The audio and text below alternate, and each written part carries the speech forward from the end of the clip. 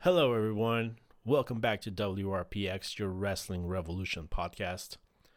I'm your host, Antonio Garza, and I want to welcome you to this week's episode, a packed episode, because the last weekend was a really packed weekend for wrestling and wrestling lovers.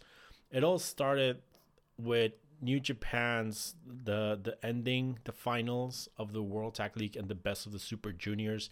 We had the Super Jacob. We had AAA's Triple Mania 28. We had Impact's Impact Plus special final resolution. And it was just a lot of wrestling. So coming to this show, I really had to pick and choose what we should talk about here. And I figured, let's talk about New Japan for the most part, because there's a lot of things going on. Like, we obviously had the ending, the final to the tournaments. We have several matches announced for Wrestle Kingdom 15. And there are other news from Japan that I think are worth talking to. And so, given that there's a lot of things to cover, I am promising a Triple Mania 28 mini episode that will probably be released in 1 or 2 days after this one gets released. Everything's ready for it. I just didn't want to put it together along with this episode, because then we're gonna be here talking for 3 hours of wrestling, and I don't have a problem with that, but I don't want to keep you from listening to other podcasts or whatever you do with your life. And so that's what we're going to be doing today. In addition, I don't think I'm going to be covering Final Resolution other than quick results. It was an Impact Plus special. These shows are not exactly, they're not pay-per-views or pay-per-view caliber shows. Impact just barely started putting attention to these shows again. They used to do them as kind of like a contractual thing for Impact Plus to promote it. But now that the business has kind of changed for them, they have started to put more attention to them. They have started to put some title changes. But, I mean, booking-wise, they're still somewhat irrelevant. And we'll talk about that when we get to the Impact Traffic Report. But before that, let's just go all the way to Japan. Let's go all the way to December the 11th for the finals of the Best of the Super Juniors 27. I think it was 28. 27. And the World Tag League 2020. This show took place at the Nippon Budokan in Tokyo, Japan. I believe the attendance was about 3.5k people. If you watch the show, there's people seems to be more clustered together now, so they look better, they sound better, because there's obviously Japan knows how to clap and make it fun, and obviously they're people, so their natural reactions, and it does make feel the shows differently when you go against other shows Impact and AW and AAA that I watched this weekend and everything else, because live people, even if it's clapping, it makes a difference. But anyway, this show was realistically, it had obviously the purpose of crowning the champions of the World Tag League and the champions of the Best of the Super Juniors, but it also had the purpose of being the final stop before Wrestle Kingdom. We have the road to Tokyo Dome shows, but this is the big final show that they were gonna have, and so this is the show where they're gonna do a lot of angles or a lot of connections in order to build the card for Wrestle Kingdom, and in order to also kind of build the cards for the Road to Tokyo Dome shows.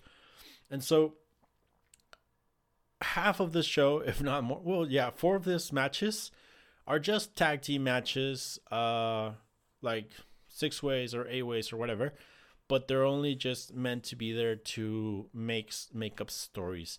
And so, like, I don't think we need to go into the quality of the match because they're really just like teaser matches. But let's go into what each match is creating. And so let's start with the first match, which was the Bullet Club, Bad Luck Fale, Chase Owens, and Taiji Ishimori defeating Robbie Eagles, Sho, and Toru Yano, so the team of Chaos.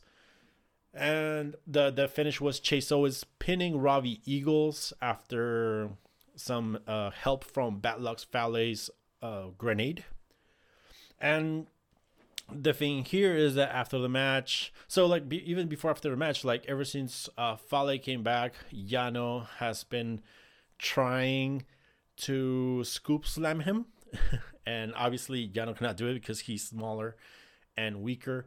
But so like they continue this story, and after the match here, we saw Fale destroy Toru Yano's King of Pro Wrestling trophy, and he pretty much made the challenge for a match at Wrestle Kingdom. And obviously we need to wait for Toru Yano to reveal what the stipulation is going to be. And if you ask me, it's going to be a scoop slam challenge similar to Hogan and Andre or whoever did it before. And I wouldn't be surprised if at Wrestle Kingdom, Yano manages to scoop slam Fale one way or another for the big pop and the win. So nothing much. We had Sho and Taiji here and Robbie Eagles, obviously. I don't know what Robbie and Sho are going to be doing at Wrestle Kingdom. I think I wouldn't mind if they team up to chase Desperado and maybe Doki if Kanemaru's not good to go for the junior tag titles. So otherwise, I don't know what we're going to do with Sho at this point. I honestly thought that with this match, we're going to see Sho pin Taiji to get himself into the title contention for Ishimori's at Wrestle Kingdom, but it didn't happen. So I do hope that at least we get Eagles and Sho versus Desperado and my boy Doki. And that was it for this match. Next up, we had The Empire. Will Ospreay, Jeff Cobb, and the Great Okan defeat Hiroshi Tanahashi, Kazuchika Okada, and Toa Henare. They pretty much continue the story of Tanahashi is old and he gets worked on. The 3 things here to see is, 1, obviously we have Ospreay versus Okada already booked for the Wrestle Kingdom, and so they did their thing, like obviously. The second one, Great Okan beat the shit out of Tanahashi, and they kind of hinted Great Okan and Tanahashi back at the World Tag League, but now it's pretty obvious he focused on them after the match. He attacked him with a chair, and so we are going to be getting Great Okan versus Tanahashi. And the third one, they gave the win to Jeff Cobb, obviously over Henare, but Jeff Cobb gets a win because he will be, as we are about to talk, challenging Shingo Takagi for the never openweight title. And that takes us to the next match, which was LIJ, Los Ingobernables de Japón, Sanada, and Shingo Takagi defeating the Bullet Club, the team of Evil and Yujiro Takahashi. And this match, again, 2 purposes. Sanada was, he was on fire this match. Like, I've seen a lot of people think that this is where we've seen the most emotion out of Sanada, and I mean I can't really disagree. He looked pissed off. he was pushing around the ref and the young lions so he could get his hands on Evil. And so again, we have another match here, Evil versus Sanada, taking place at Wrestle Kingdom. And the other thing achieved with this match was Shingo got the win over Yujiro, which, I mean, obviously, but it was to get Shingo at the end so that Jeff Cobb could come out and make the challenge for the title. And Cobb delivered an amazing Tour of the Islands on him. So that is going to be an interesting match. These two wrestled, I do believe it was not, I think it was last year's G1. Yes, because I think that's when Cobb debuted for the G1. I don't remember loving that much like the match. So we'll see how it goes. I think so. My problem with this is that Shingo has a speed that Cobb cannot keep up with, and Shingo cannot really slow down that much. And so it's going to be interesting to see. I do think that Shingo is small enough for Cobb to toss around. I just hope that Shingo can pull off those jumps and tosses and sell them, you know. But if anything else, that should be a great never open weight match. You know, because don't never doubt Takagi. That is a rule in life. Never doubt Shingo Takagi. And next up, we had Kota Ibushi and Master Wato, along with Mr. Tenzan, defeating, well, Tenzan was the second, defeating Los Ingobernables de Japón, Bushi and Tetsuya Naito. Obviously, we are building Ibushi versus Naito. I'm gonna be honest, I kind of forgot that this match was gonna take place. I just felt like it when I watched this show. Like I felt a slight disconnect on things that were already packed for Wrestle Kingdom. I like during the World Tag League and the Best of the Super Juniors, I jumped in and out from New Japan because honestly, it was a lot, and I also wanted to watch a lot of Stardom and Tokyo Joshi and DDT and all that stuff. And so at one point, because we hadn't really seen much of them, I totally forgot that Naito and Ibushi are going to go at it at Wrestle Kingdom, and also Jay White. But so like watching this match, I was like, oh yeah, that's true. We are getting Ibushi, and we're just like a couple of weeks away from that now. I think we're like 2 weeks away from that, like, or 3. But like it's right around the corner. And so we had Ibushi and Naito. They did their thing. It was good. We had Wato and Bushi there to support. And I'm going to have to say, like, the things that I enjoyed the most of this match was seeing actually Wato and Naito and Bushi and Ibushi, like, interact. There were, like, new, like, pair-ups that I hadn't really seen much.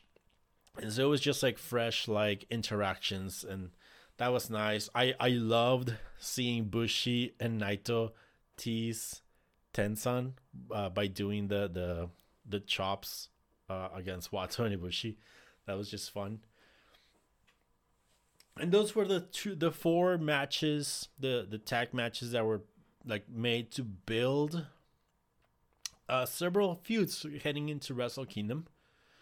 And now we went into the two, I would say the 2 main events, because I think, I mean, in any other year, the World Tag League Final would have been a main event.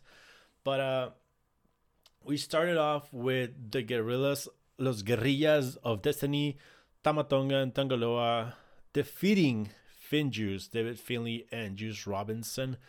They went about 20 to 20 something minutes, like not beyond 25, but like between 20 and 25. I gave it about I think I gave it like a 4 stars because I really enjoyed it, but I also wasn't like super amazed. I think I gave it between 3.5 and 4 stars.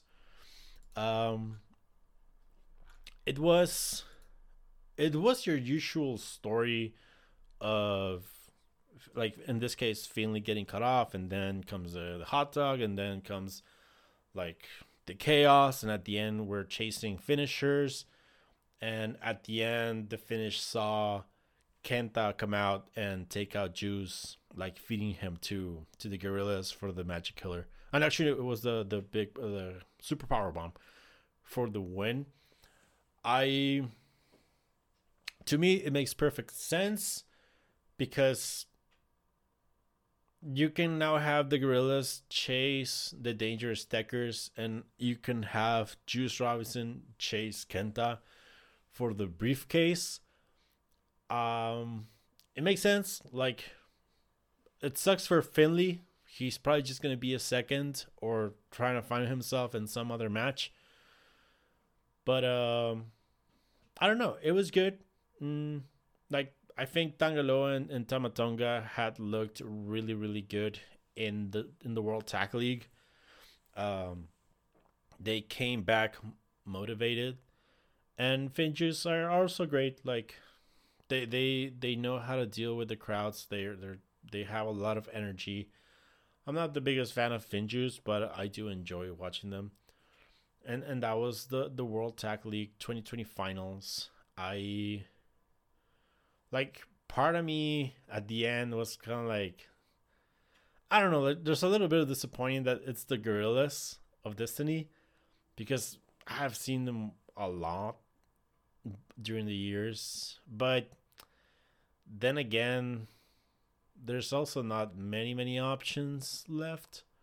So at least Dangerous Techers versus the Gorillas will be like something new that we haven't really seen. It's going to be heels versus heels. So that may be interesting too. And we'll see how it goes. And finally, we had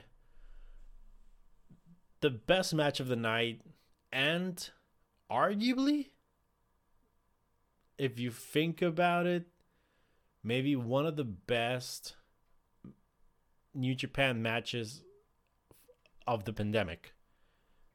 And this was Hiromu Takahashi defeating El Desperado to win the Best of the Super Juniors. And there's some little controversy in this match, and I think we should just like go straight into it. Towards the end of the match, I would say like 3/4 into the match, Hiromu, like in a fit of rage, obviously, I mean, kayfabe rage, he destroys Desperado's match. And I don't know if he was going just for the eye that reveals like half of your face, you know, the usual lucha libre like trope.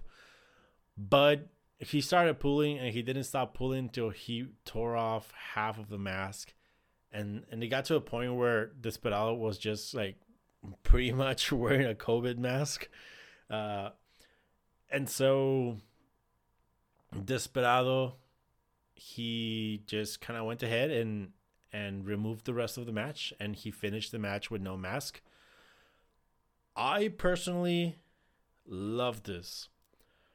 Here's why. So, to begin with, Desperado is not a Mexican luchador.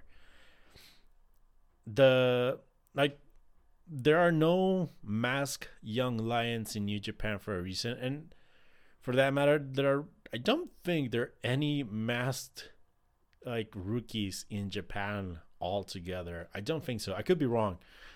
Or maybe like that Machine Kid, but even then, he probably had to have done matches without a mask. But the point that I'm going is that in the case of Desperado specifically, everyone knew who Desperado is. Like, we've seen him without a mask. I do believe this is, at least in my memory, the second time that he has done similar of like wrestling without a mask after the mask was destroyed. And so I wasn't bothered. This wasn't like, I don't know, like Dr. Wagner removing his mask out of nowhere. You know, this was someone who pretty much just wears a mask as a gimmick, as a image, and not necessarily because he is hiding his identity. We all knew that uh, that Desperado, I mean, he's not always worn mask. He sometimes has, like, he had some time where he wasn't wearing a mask, and I mean, we all knew who he was. And so I wasn't really bothered that we got to see Kyosuke Mikami wrestled, and that's it. I I do respect obviously the opinion of people who think this is a little bit of disrespect for the lucha culture. I mean, sure. I think I think it could be seen as that, and I wouldn't disagree with you. You think like that? To me, I wasn't bothered. It actually made the match better. I got super hyped because that gave, like, it was already a dramatic match, and that like took it to another level for me because I saw a pissed off Desperado, like pissed off, and I thought it was just like beautiful to see like a pissed off heel react like that. And obviously, like, to me he looked like $1,000,000, just like a dude with guts, and I loved it. And so this guy, I think this match went about 30 minutes. It was fantastic. Desperado worked on Hiromu's leg, and oh boy did he work on the leg. Like, every counter that Desperado did, he tried to connect it to the numero dos, or he tried to just like make it about the leg. He had like several near falls with the numero dos, like that he was just like starting to grab Hiromu's arms. At one point, he had both arms and he lifted him up, and then Hiromu turned into a Canadian destroyer. Like, all those little things were fantastic. And Hiromu himself, like, he was amazing. His selling was amazing. His offense was amazing. His energy was amazing. And he also looked, to a certain point, like between pissed off and just like full of, like, I don't know, like grandeur. And so I really, really loved this match. I may need to go back and rethink about some of the G1 matches that I watch. Well, I mean, I watched them all, but I need to think about them because I do think that this match may be right now like the best since the pandemic, but like easily top three match of the year, including your Wrestle Kingdom matches from earlier this year. So this is a match that I would totally recommend. I gave this match like 4.5 stars. I think no, 4.75 almost. Yeah, it was really, really close. So I don't know. I love it. I love both wrestlers, and they clash. And I was like super happy for Desperado of all people to main event a show at the Budokan. I think I would argue that this is the biggest match that Desperado has ever had in his career. So I was just incredibly happy for him to get this rub, you know. And so that was the finals to the World Tag League and the Best of the Super Juniors like co-ran show. And I have to mention also, I guess, that the post match of the Takahashi and Desperado match, where Hiromu, he said like he should be challenging Ishimori, but before that he wanted to challenge the winner of the Super J Cup. Kind of like in a battle of the tournament winners, where only the real winner, the real man who has earned the right to challenge Ishimori, gets the title shot at Wrestle Kingdom. And to me that made perfect sense. It made Hiromu look like a fighting champion. And obviously, as we're going to see, he's going to go against the guy who realistically shouldn't be earning a title shot out of this, but will be taking advantage. And so, with that, I guess we can go into the Super J Cup. And here's the thing about the Super J Cup. I didn't watch it. Why? I started it. the show started with Chris Bay and Clark Connors, and that was a 10-minute match. And before the match ended, Alex Koslov and Kevin Kelly, the English commentary, bored the fuck out of me. I honestly lost complete attention, and it wasn't even the first match.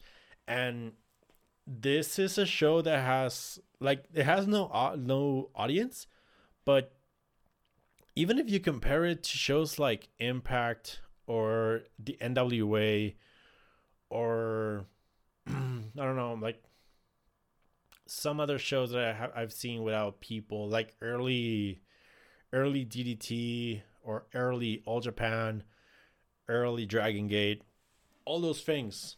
This show felt completely dead.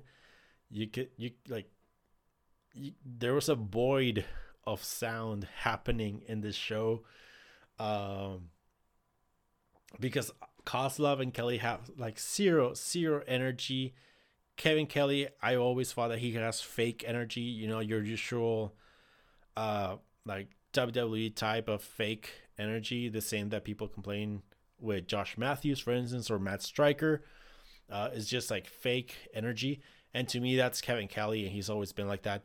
And Alex Koslov is literally just charisma void, like zero energy. And so I just honestly couldn't, like, I started late the show, and then I couldn't even get into it the first match. And so I figured I'm gonna start the Japanese audio track, but I just wasn't able to get it in. I don't know if I'm gonna go watching this show because realistically, I'm not exactly like super excited about any of the matches. And let's just go over them. Like, first round matches: Chris Bay defeated Clark Connors, ACH defeated TJP, Blake Christian defeated Ray Orus, and El Fantasma defeated Leo Rush. Then we had Danny Limelight and JR Kratos defeat Fred Rosser and Rocky Romero. We had the semifinals: ACH defeat Chris Bay and El Fantasma defeat Blake Christian. And then we had a Hikuleo and Kenta match defeating Kevin Knight and Ren Narita. And at the end, we had El Fantasma defeat ACH to win the Super J-Cup 2020 and become like back-to-back winner. And so just going through this whole card, I could tell you I'm interested to watch ACH TJP. I'm interested to watch ACH versus Chris Bay. And that's it. I want to watch Ren Narita to see how he's doing, but I couldn't care less about Hikuleo or Kevin Knight. To me, this could have been Ren Narita versus Kenta, and that would have been perfect. And so I can't really promise that I'm going to cover this show. It just doesn't look interesting. It's like watching like a game changer show or something like that, you know? But anyway, I think the thing we need to talk about is that El Fantasma won the Super J-Cup. And so the history of the Super J-Cup is, yes, Jushin Liger started a long time ago because he wanted to have, like, to find the best junior in Japan or arguably the world. And the story is that the Super J-Cup has never been a New Japan thing. I believe that at one point Osaka Pro did the tournament. I think at one point, I don't know if All Japan did it, but several different promotions have done the Super J-Cup depending on, you know, the availability of everything in the world. And so in this one, like the thing about Super J-Cup was never about earning a junior title shot. There are no, you only get like you get your cup, you get your jacket, and you get the bragging rights for being the best junior in the world, because this is where we used to be to see you know, a lot of foreigners coming to Japan too. And so to me, it works really nicely that El Fantasma, the troll of trolls, is like has the potential to actually get himself a title shot out of winning this cup because he's going to go against Hiromu Takahashi. And in the other way, like Hiromu Takahashi looks like a super baby face, uh, deciding to I want to beat the other tournament winner to prove that I am the tournament winner. And to me that makes perfect sense. So I'm really happy about that decision for Wrestle Kingdom. That means also we're gonna get hopefully two Hiromu Takahashi matches that week, and who can say no to that? Um, I don't remember seeing Hiromu versus Phantasmo before. They had to have fought before, I'm guessing, but I don't remember. But I mean, that should be interesting. And we've seen Hiromu versus Ishimori. Ishimori is not always the most exciting guy, but when Hiromu is in there on the other corner, they have amazing matches. They've had a like match of the year contenders before, so I think it's gonna be good. It's a good plan. In terms of the rest of the thing, I've heard good things about most of the guys. Hopefully, some of them stick around, maybe. But that is it for the Super J-Cup. And now that we've gone over both, like all three tournaments, let's do a quick look at the current status of Wrestle Kingdom 15. So here we have the matches. January 4th, we have Naito versus Ibushi for the IWGP Heavyweight and Intercontinental Championships. There's not much to talk about it. They're probably gonna like drop each other on your each other's heads, and it's going to be brutal. A lot of people are going to complain that these wrestlers are trying to kill themselves, but it's probably gonna be an amazing match. We have Kazuchika Okada versus Will Ospreay. This should be just amazing. Like, I don't see why it wouldn't. Giving all circumstances, well, I think it's believable that there will be some interference, at least from B. Priestley. But like in the same way, this is also Wrestle Kingdom. That's the show that sometimes Gedo like eases up on the cheating, or at least doesn't make it like too much. So this should be just like an amazing match. We have Hiroshi Tanahashi versus the Great Okan. This is what people are like complaining the most about, mostly because it's Tanahashi and you're wasting him, quote unquote, with the Great Okan. I actually think this is going to be the sleeper of the whole like week, because I don't doubt Tanahashi. I think Tanahashi is going to bring out a good match out of Great Okan based on psychology, based on selling, based on a story. Yes, Great Okan is not like the best work rate. He's not the best worker, but I think Tanahashi can bring out a good wrestling match out of him. And so I think this is going to be a sleeper. We have Taichi and Zack Sabre Jr., the Dangerous Tekkers, defending the IWGP Tag Team titles against the Gorillas of Destiny, as we already talked. I think this is going to be like a good clash of styles. I am obviously like I'm excited to see Zack Sabre stretch out Tamatonga and stuff like that. I want to see Taichi like just be amazing as always. And like the interesting thing here to me is that this is heels versus heels. We don't tend to see that much, like in New Japan, especially unless it's a tournament. But this, I don't know, this has potential. So we'll see how it goes. I think it'll be good. And then we have Hiromu Takahashi versus El Phantasmo for arguably the number one contender spot for Ishimori. And as we already talked about, I think it's going to be interesting. Like, Phantasmo is considerably taller than Takahashi, so it's going to be like a nice clash.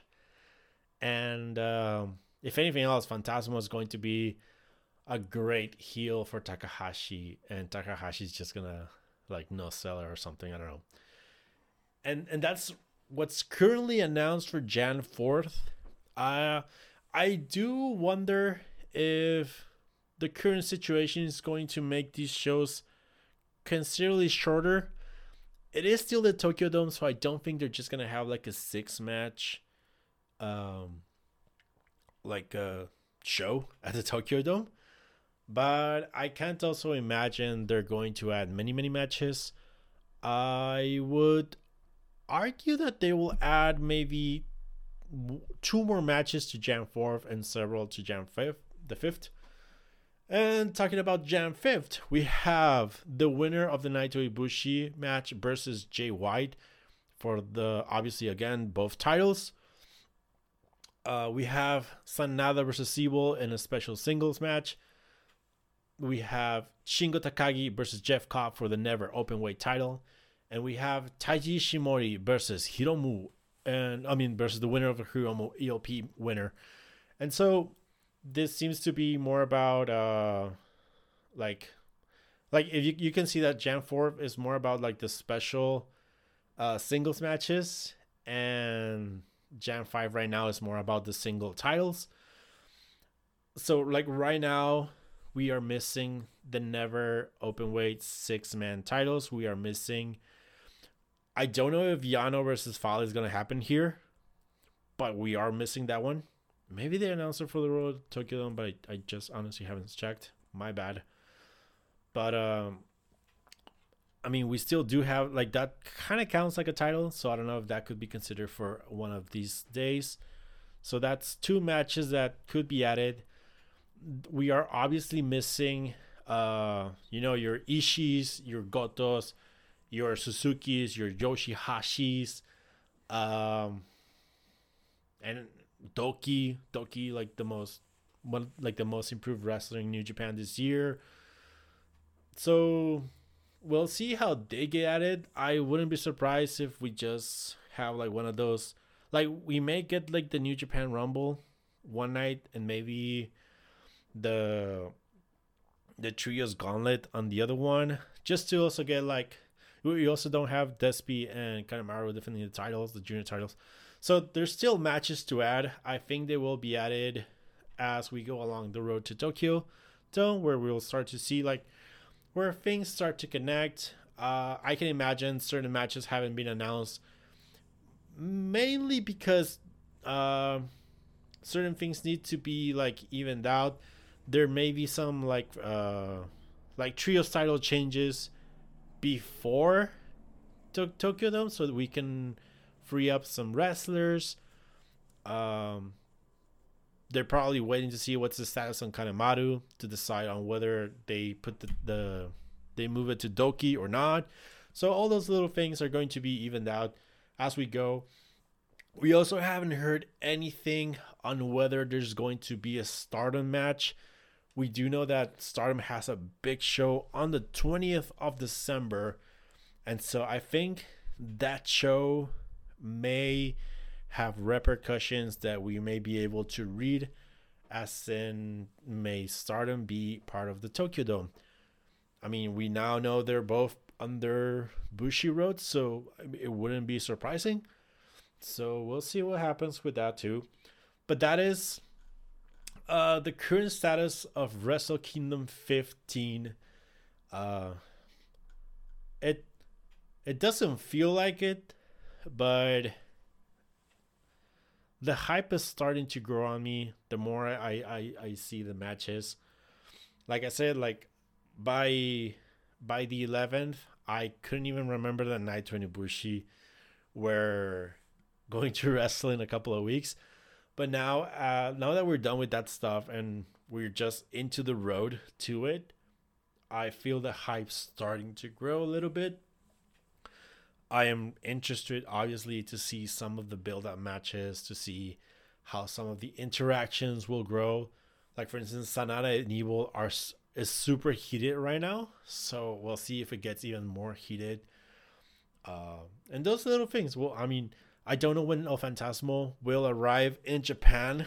Uh, if he has to do a quarantine and he had to tape the Best of the Super Juniors, I have to imagine he should be arriving in Japan.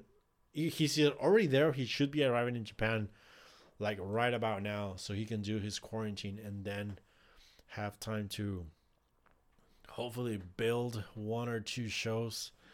But those little things we need to consider. And whew, I don't know. I think we're headed into some really, really good wrestling on January.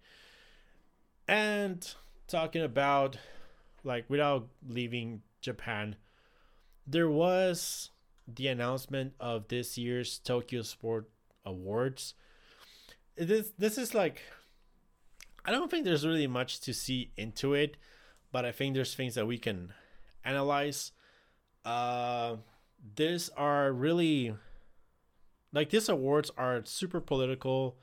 They are mostly like a marketing device, in my opinion, but it does give us a glimpse of what the industry in Japan, or at least the people, are seeing in the industry, and maybe we can analyze from there. But like, let's go over them. This year's MVP award went to Naito. Usually the MVP of the year goes to whoever is the New Japan IWGP champion. It's similar to the PWI in the US, where they always or usually give the number one spots to whoever the WWE champion is, or unless like some other promotion is making more noise and they give it to the other champion. But it's usually just like, the champion, whatever. And so the MVP here went to Naito. He won the titles in Wrestle Kingdom. He lost them and then won them again. And Naito has had a good year, all things considered. And so he got the MVP. Next to the MVP, we have the most outstanding wrestler or performer of the year. And this is, so like here the difference would be, like, the MVP is the wrestler of the year. Outstanding performer usually goes to the worker of the year, and it is in a way like a second place rise, like a runner up. And this went to Go Shiozaki. And I don't think after the last month anyone can argue that Go Shiozaki wasn't one of the best wrestlers in the world. Go had an amazing year. He won the title really early. He defended. He has like led Noah all year. He had like one of the better stories, with his friendship with Nakajima, Axis, and then the breakup and the title defenses, and he is Noah. And so Go Shiozaki, in my opinion, easily outstanding performer of the year. And arguably, to a lot of people, he could have been the MVP if Noah was a bigger company. Like, let's be real. We had Tetsuya Endo from DDT, the KOD champion. He won the Technique Award. Again, this one, like, it felt like he was given the award because they wanted to include DDT in this way. So, but Endo is worthy of something like a Technique Award for sure. He is an amazing wrestler, but this one does kind of feel slightly forced, in my opinion. Julia from Stardom won the Women's Wrestling Grand Prize. If you want to make an argument for Mayu Watani or Yuka Sakazaki or Suzu Suzuki, you can have like a strong argument with any of them. But Julia, honestly, she's kind of like the poster girl for Stardom right now, and Stardom is the bigger women's promotion in Japan. So it's understandably, and Julia, Like, she's not like bad. She is, in my opinion, I'm going to vote for her as the most improved wrestler of the year. And I think she is a good person to put in this position as a women's wrestling grand prize. Um, Again, like, I would have loved to see Yuka Sakazaki there, but I am not. I do not disagree with Julia taking this prize. Again, she is the poster girl of what women's wrestling may be in the next year for Japan. So might as well go with it. We had Takashi Sugiura and Kazushi Sakuraba win the tag team of the year, and this is the one that I was the like most like let's think about this. Cuz I don't think they're an amazing tag team.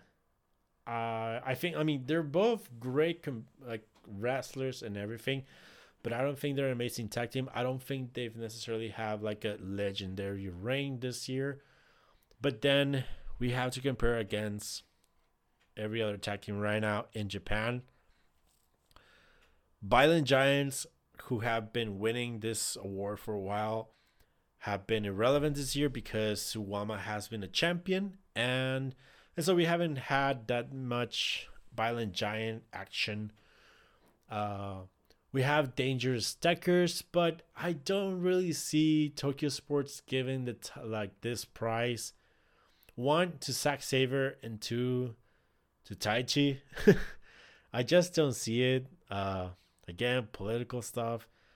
We have like Gorillas, Finjuice. Those guys were not in the country most of the year.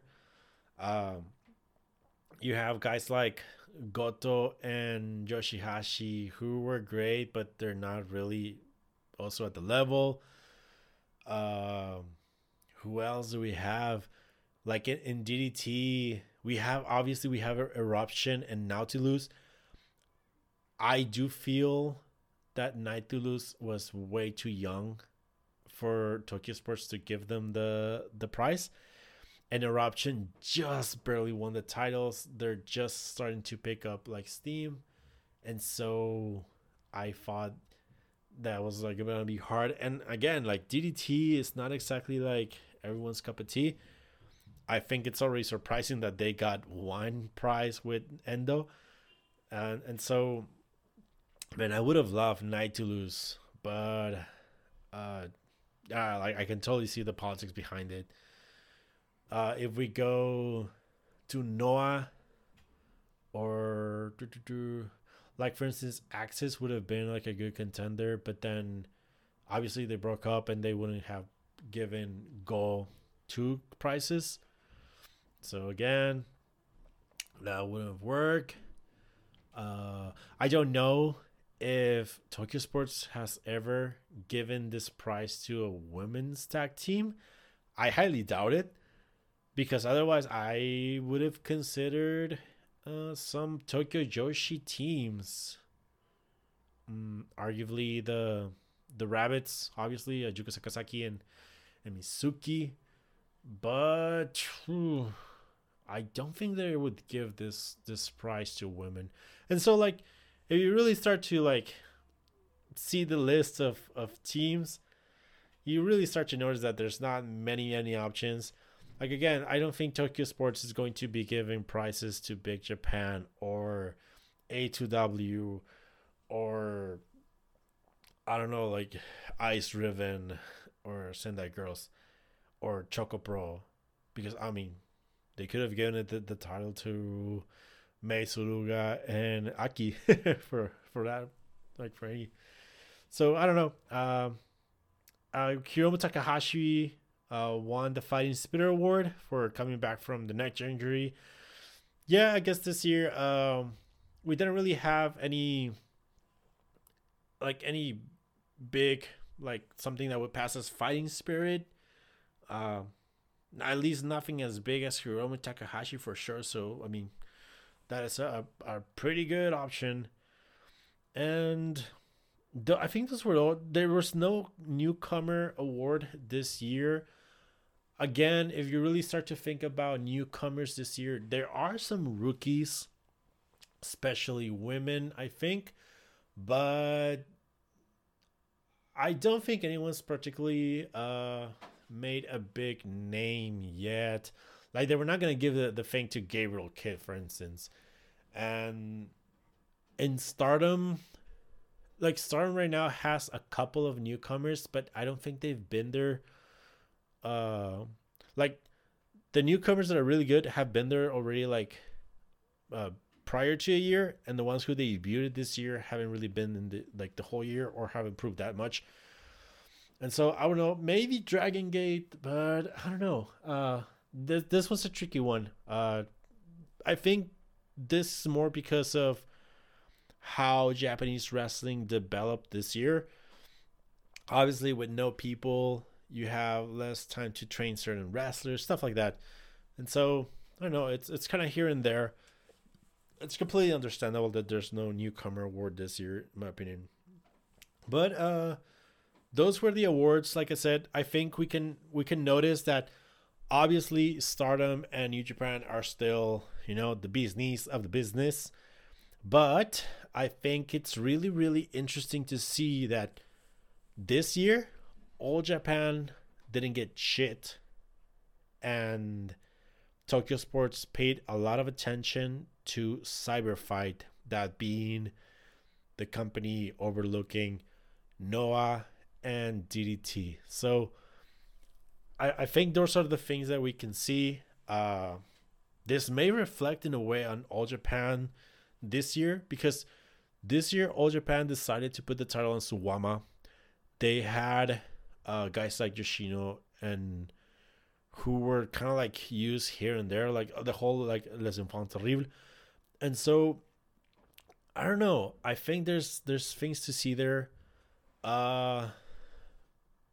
Maybe Zeus could have like something this year in All Japan, but he got injured and he wasn't really given the big cake at the end after winning the Champion Carnival. So I don't know. I do find it interesting that All Japan got snubbed of everything this year, like everything. But that is it for Japan this week. Like I mentioned, we do have to talk about Triple A's Triple Mania 28. But for that, we are going to be covering it in a mini episode that will come on just maybe 1 or 2 days after this episode that you are listening right now. But without further ado, it is time for the Impact Traffic Report. Welcome everyone to Impact Wrestling! So Impact Wrestling right now is going through a really, I guess, weird situation. As we all know, that we even already talked about last week, we have the whole AEW and Impact thing with Kenny Omega and Don Callis becoming a package. And obviously Don Callis is the EVP of Impact Wrestling. Kenny Omega is the world champion of AEW. And so we had this thing where, there's this connection going on right now. Last week we saw Kenny just cut a promo on Impact that brought in a lot of people. I do believe they even beat NXT in the ratings last week. And then they had this Final Resolution show, which this is an Impact Plus show. These shows up until the last one, which was Turning Point, were not really big shows. There were not shows where things happen. These are shows just to fulfill like a contractual thing with Impact Plus to get more content. And that's it. There were really nothing big to him. And so now they started to pay more attention. But like the weird thing right now for Impact is that they have all these eyes on them only because of Kenny Omega. Sure. but I don't think a lot of people really understand how Impact functions. And so let's go back to the beginning. Impact Wrestling records, I think it's once a month, but it may be even more nowadays. But they do at least record at least once a month. And they will record, if it's once a month, if not more, they record 4 shows plus 1 special show. That special show used to be just another Tuesday show. They've now started doing them on Impact Plus because they can do them live, and because they figure, I guess we can sell some shows on Fight TV. Sure, they're still not necessarily big shows. Impact has 4 big shows: Hard to Kill in January, Slammiversary, Bound for Glory, and the other one escapes my head. But it's the one that they started last year. I think it's Rebellion. Yes, Rebellion. Those are your big Impact shows of the year. Those are the like Impact books from like every 3 months, from those shows to those shows. So for instance, we ended Bound for Glory with Rich Swann winning and all that stuff. Yeah. Between Bound for Glory and Hard to Kill, everyone started to think the build is for Moose, because we've seen Moose like grow and get closer to Rich Swann. We now know that that's going to change, as we are going to talk about this week's episode, but that is usually the plan they follow. They go for packages of 3 months, and in between those 3 months they had this little specials where they would do like small shows that they can build just to keep things active, but at the same time build. And so for instance, like in this case, we had seen up until this week Rich Swann and Moose get built for the for arguably like a unification title, and in between they inserted like a little story between Ken Shamrock and Rich Swann. They inserted a small story between Rich Swann and Chris Bay. They're still building, like in the overall arch, they're building Moose versus Swann, but they add little things for Swann to do, so it's not just like, it's hard to like have Moose and Swann feud without them touching. So meanwhile, they can have them like touch other people, not inappropriately. And so that's the way these shows work.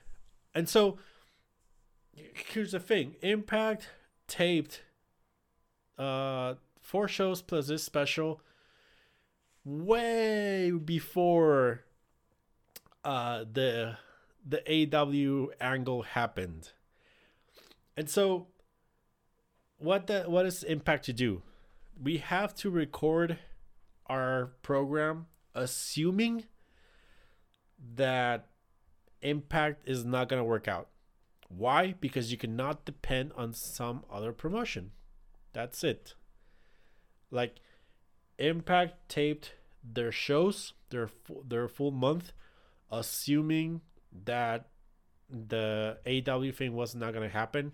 I do believe that it was already planned, but one, they may not be able to like fully confirm a date from AEW, because as we've seen with AEW, they can lose main events due to COVID, injuries, many things. And so it'd be stupid from Impact to tape a full month of stories thinking that Omega is going to jump. Like, that's it.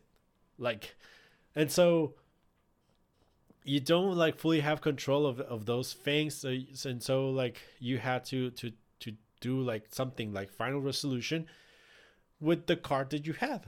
And in the same way, let's not forget, Kenny Omega is not an Impact talent. Impact cannot just decide to run stories with Omega without them making like slight sense on the Impact side too. So there's little many things that are happening. And so like I heard a lot of complaints that or like not complaints, but just like arguments that this is how they lead the big Kenny Omega thing. Look, I'm not gonna like defend the show that say that, oh man, this was amazing and perfectly booked. No, it wasn't. It was a weak show. It was Tommy Dreamer versus Larry D, for instance, and that is a story that does not make sense to anyone that just started watching Impact last week. Because let's be real, a lot of people who are like right now talking shit about Impact have not watched a single show in maybe years, and so they don't follow us. They don't follow anything. And so anyway, this is where Impact like to me, today's show, the one that we are going to review from December the 15th, to me, this is where Impact really is going to be able to use Kenny Omega, where Impact actually can start to book with the idea of getting the eyes of the people who started to follow them after the AEW angle. To me, last week, I said it last week. Last week was a perfectly planned show for a big AEW crossover because they showcased all their talent, their greater talent. Like they main evented with some of the 4 best wrestlers in the company and maybe the US. They had your all your champions out there except with Gallows that was out for some reason. You had minimum comedy. Actually, I don't think they had any comedy. They even took Dreamer, who is the usual comedy guy, and then made him like somewhat serious last week. To me, last week was like a really, really thought out show for newcomers. And like Final Resolution is a show that you kind of have to do, but it's already taped. Like you work with what you can. And to me, that was it. Like, I don't think people should see Final Resolution and think like, oh, Impact fucked up, because they used what they had. It was taped way in advance, and like, let's be real, like, did anyone buy Final Resolution because of Kenny Omega? No, you didn't. Don't pretend like you did. At most, you found it on Time on TV, you know. So anyway, a quick recap of Final Resolution. I don't want to waste a lot of time here. Tommy Dreamer defeated Larry D, so Larry D went to prison. The Sea Stars lost to Havoc and Nevaeh, which makes sense. I was just happy to see the Sea Stars back. Tennille Dashwood and Caleb with a K defeated Alicia Edwards and Eddie Edwards in a gender mixed tag team match, whatever you want to call it. Actually, this one I found to be really fun. It wasn't a good match because you do have Alicia there, you know, and half of the match has to be Caleb doing comedy. But I found this match to be really, really fun. It was just fun, not good. We had Hernandez beat Falaba to continue this like story about stolen money. This was surprisingly good. It was a hoss fight, and in my opinion, like, this is a really low bar, but this was the best that Hernandez has looked in months. We had Eric Young beat up Rhino, and this was more of an angle to have Cody Deaner turn heel, betray Cousin Jake, and join Eric Young's like new stable that he's creating. We had Manic TJP under a mask defeat Rohit Raju to win the X Division Championship. This was the best match up to this point in the show. It was just like great. Like, TJP is an amazing wrestler. Rohit Raju is a completely underrated wrestler. And they had a really, really fast-paced, good striking and submission match. Then we had Deonna Purrazzo defeat Rosemary to retain her title. She won with Cosa Nostra. This was okay. Like I said, Rosemary, I think she's not as good as she used to be, but she sometimes looks really good, and like especially in tag team matches. This was okay. And I mean, Purrazzo won, which is really like what it's all about. And this match also seemed to tease and build Deonna Purrazzo versus Taya. And that is a feud that I've been waiting for, and that's a feud that I think is going to be really, really good. And so that may actually be our hard to kill direction for Deonna Purrazzo. I think it seems like she's done with Su Yung, or at least for now. And we may get Purrazzo versus Taya, and that should be amazing.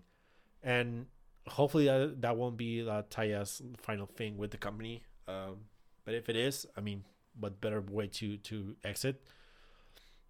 We had Carl Anderson defeat Ethan Page. So this was supposed to be like for a title shot at the tag team titles, and so Anderson winning means that Page didn't get the titles. And this was an okay match. To me, this really exposed Ethan Page as a singles wrestler. I don't find him exciting.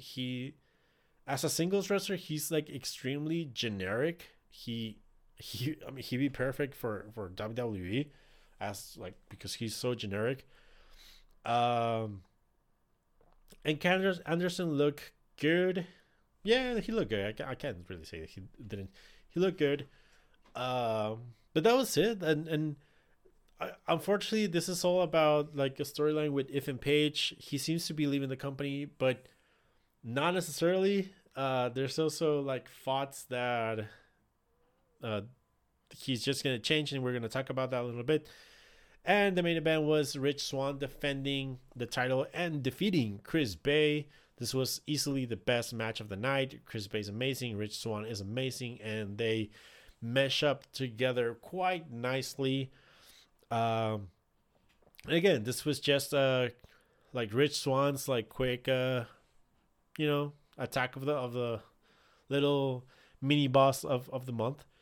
And it was just great. After the match, Moose came out and like again he's teasing that he's chasing Swann, and so that is still like something that's out there.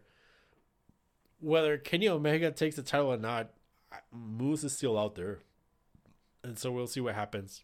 But it was an okay show by Impact. It was, I don't know, it's an Impact Plus special. There's nothing special. It does seem like they will become like more important as we go on. They're already building Genesis, and so it does seem that Impact is going back to the 12 pay-per-view program. I still hope that they keep it so that they build to the big four with little pay-per-views in between. I think that works really well because it makes your big stories matter by the time you get there. And you are allowed to push and use different wrestlers throughout those 4 months, or 3 months. So I don't know. We'll see how it goes. It definitely will mean that I'm gonna have to work more. So I guess it's okay. But let's go into the December 15th episode of Impact Wrestling. The show opened with Tennille Dashwood defeating Alicia Edwards.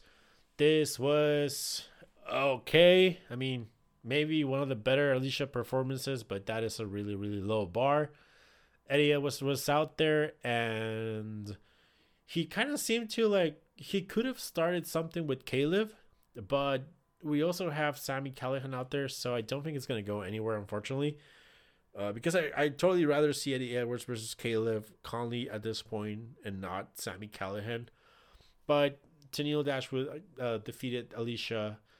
After the match, Sami Callihan cut a promo. He said like he's tired of attacking Eddie from behind, and so he just made it like straight up a challenge next year, like rest during the winter, and let's meet up at January 5th. So that would be, I think, the first Impact episode after the holidays.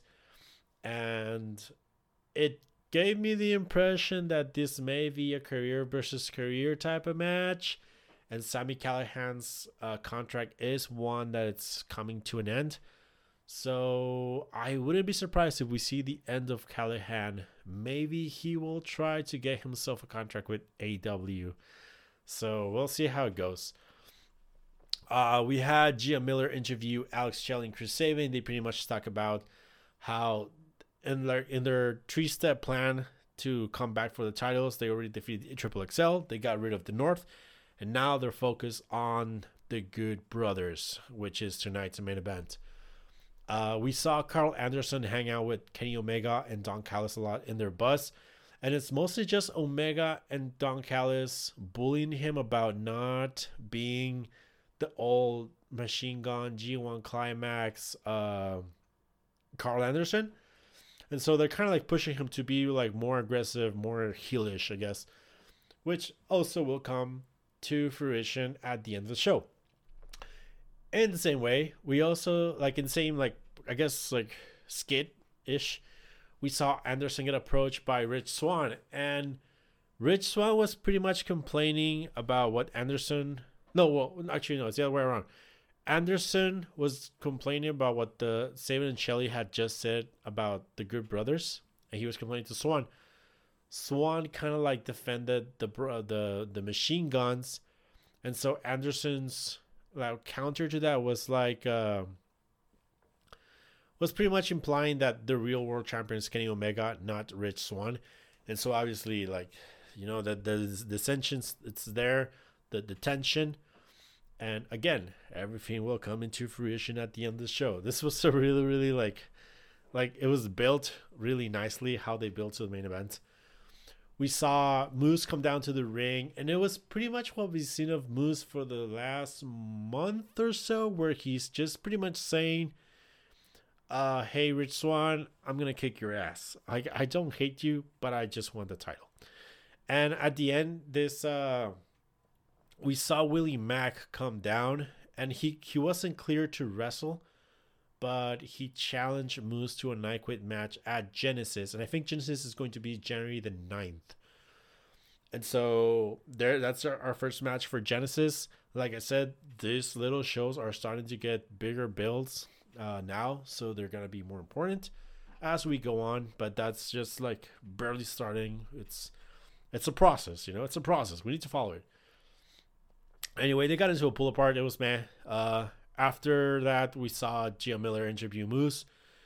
And Moose kind of like made it was a really weird response, because he talked about that security are indie wrestlers working security as a means to get into promotions. And that is a reality of wrestling. It has never been said, but I don't mind that they said it, because in a way, it's not a bad, I don't think it's something that needs to be like kayfabe protected. The idea that aspiring wrestlers work as security as a side job for promotions in a means to like maybe get a job at the promotion, it makes perfect sense if you put it like that in kayfabe. So I didn't mind, but it was kind of weird that he decided to pick a fight with security. All these indie wrestlers. We saw Chris Bay approach Rohi Raju. Chris Bay has a match with Manic later tonight. So he was trying to recruit Rohi Raju, and he was like, hey, you know, if we unmask Manic, they have to give the title back to you. And so Rohi was easily part of the plan. He decided to go with Chris Bay. We got another AW commercial with Tony Khan and Tony Schiavone. And oh my god, Tony Khan is the most annoying heel that I've seen sometime. All his comments are underhanded about how he could buy Impact if he wanted to, and how he is funding Impact, and how Omega is doing free publicity and they're getting the best ratings out of Omega. And it's great. Because here's the thing, like, this is again CCW versus Ring of Honor. You have Tony Khan. When Tony Khan cuts this promo to AW fans, he's a super baby face making fun of the little promotion. If you're an Impact fan, you're gonna be like, fucking cocky capitalist piece of shit, get the fuck out of my camera, you know? I really, really like how they're building this. I do think that really, really soon you need to have people from Impact make fun of AEW, because otherwise, we know how fans are, and they're just gonna be like, "Oh, this is making Impact look bad." Blah blah blah. Like, why would Impact book this on their show? But anyway, that was the commercial. It was, I mean, there are really cool things to watch from this crossover. We had the first of 3 vignettes from Eric Young and Cody Deaner. He's pretty much being indoctrinated into Eric Young's like stable. He's calling like a baptism or something. And it was similar to the Bound for Glory commercials that Eric Young had in a prison. And it's pretty much just them talking. They're pretty irrelevant. It's a lot of like Eric Young mumbo jumbo.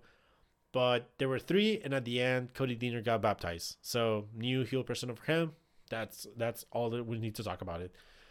We had Chris Bay defeat the X Division champion Manic in a non-title match via DQ. And the whole plan here was that Chris Bay had planned to get Rohit to attack him as a way to get DQ'd, so that he could earn an actual title match against Manic, because this was non-title. And it worked out perfectly for Chris Bay. They were having like a decent match, but at the end, he got a Rohit Raju to interfere in the match, and Chris Bay was like, "What the fuck are you doing? What the fuck are you doing? Get the fuck out of the ring!" And like pushing him enough that Rohit attacked Chris Bay, and that's how he got the win. And so, good execution. I'm guessing that Chris Bay versus Manic is going to be a Genesis match. I don't think this goes all the way to Hard to Kill, but I guess it could. Like, there's argument that you could do Rohit versus Manic 2 at Genesis, and then do Chris Bay at Manic at Hard to Kill, because the difference in time is not that different. It's like a month. So there's that going on too. We had this thing with Ethan Page and Josh Alexander, where Ethan Page is like, we have a plan. And Josh Alexander's like, you know what? Like, you need to get your life together, dude. Get your shit together. And so Brian Myers walked up to Josh Alexander. He's like, hey, man, how about you and I tag team? We could be, like the walking band, the most professional wrestler in the world. And Alexander was like, no, dude, fuck off. Let's fight instead. Which, I mean, whatever. Sounds like a bad decision at this point, but that led eventually to a match where Brian Myers defeated Josh Alexander via DQ. And I didn't like this. I thought the match had a lot of potential, but this whole thing was about Brian Myers knocking Ethan Page's head on the ring post, and then Ethan Page coming up as his like shitty Karate Man gimmick that he uses in the indies, and he did like his karate shit, and then attacked Brian Myers for the DQ. After that, Josh Alexander was like, fuck this shit, dude. He walked off. So the news is that Ethan Page is either... He said that this was going to be like his final Impact tapings. His contract is done, and people do believe that he is off. So there's 2 things here. Some people think that Ethan Page is gone, but Karate Man is here. Some people think that he's just like straight up gone, and he's going to either likely try to get a job at NXT, in my opinion. I don't know, but it's sad to see the North get broken up, and it's even sadder to see it happen like because of Karate Man. So this I didn't like. I do like the idea of a Josh Alexander and Brian Myers team, because I can't exactly see Impact pushing Josh Alexander as a singles competitor, at least not now. So they may as well try this tag team to see if it works. We had Kiera Hogan and Tasha Steelz defeat Rosemary and Taya in the Knockouts Tag Team Championship Tournament semifinals. These two have like a little history together, especially with Taya. And so the match was pretty basic. Hogan and Steelz cut off Rosemary. They worked on her for a while. Rosemary made a comeback, tagging Taya. And then the finish saw Deonna Purrazzo and Kimberly come down, attack Rosemary, distracting Taya. And so Hogan got the pin. This would have been okay if not for, like, the referee was just standing there, like, not willing himself to not turn around to see Deonna Purrazzo and Kimberly, even though they were, like, making a lot of noise. And Taya was, like, screaming at them. And the referee was just there, like, trying to hold still because he can't move to see the interference. This was really good, if not because of this referee that looked like a fucking idiot. Like, he just looked like an idiot, and he looked like he was doing it on purpose. So, oh man, fuck this ref. He fucked it up. But the match was, in my opinion, good. I love the team of Hogan and Steels. And I think Rosemary and Taya, like, looked really good as a team. We had, let's see, what's up? Ace Romero approached Tommy Dreamer and about Larry D. Like, it just kind of was like Dreamer telling Romero to, like, figure out if Larry D got set up. The real thing here is that Dreamer walked up to Rhino and Cousin Jake. They are talking about Eric Young and Joe Doring, and Dreamer said, like, you guys need to go and challenge those guys before things get worse. And so we are likely getting Rhino and Cousin Jake versus, I don't know if it's going to be Eric Young and Doring, or Diener and Young, or Diener and Doring. I'm guessing Genesis. But that is happening one day. And at the end, we had the main event, which was Carl Anderson and Chris defeating Chris Sabin. This was a really good match. We definitely saw, like, a more heelish, aggressive Carl Anderson and Sabin. He worked on his leg, and Sabin at the end made, like, a really good comeback. But at the end, Carl Anderson won by pulling the tights on Sabin. And so the match was good, but it was really all about getting to that roll up at the end where he wins like that. And after that, Rich Swann approaches Anderson and he's like, dude, what the fuck? You don't have to do that shit to win. Like, that's not fucking you. That's not honorable. You're being pushed by Kenny Omega. And so Anderson attacks Swann, and then the Motor City Machine Guns come for the aid. And then Gallows shows up, he returns, and they start to, like, fight. And then out of nowhere, Kenny Omega comes in, boom, takes out Rich Swann. And there, this, I guess, Bullet Club version reunites the Good Brothers and Kenny Omega with Don Callis there. And Don Callis makes it official. Hard to Kill, pay-per-view. Kenny Omega and the Good Brothers team up versus Rich Swann and the Motor City Machine Guns, and that is going to be the main event of the next big Impact pay-per-view. That is how the show closed, with Kenny Omega standing tall over Rich Swann. And so they are holding off the title match between those two, and they're obviously going to hold off the whatever happens between Moose and Rich Swann. I don't know how they're going to, like, navigate the story, but we have a match for Hard to Kill now with Kenny Omega. Kenny Omega will be wrestling for Impact. And so that was this week's episode.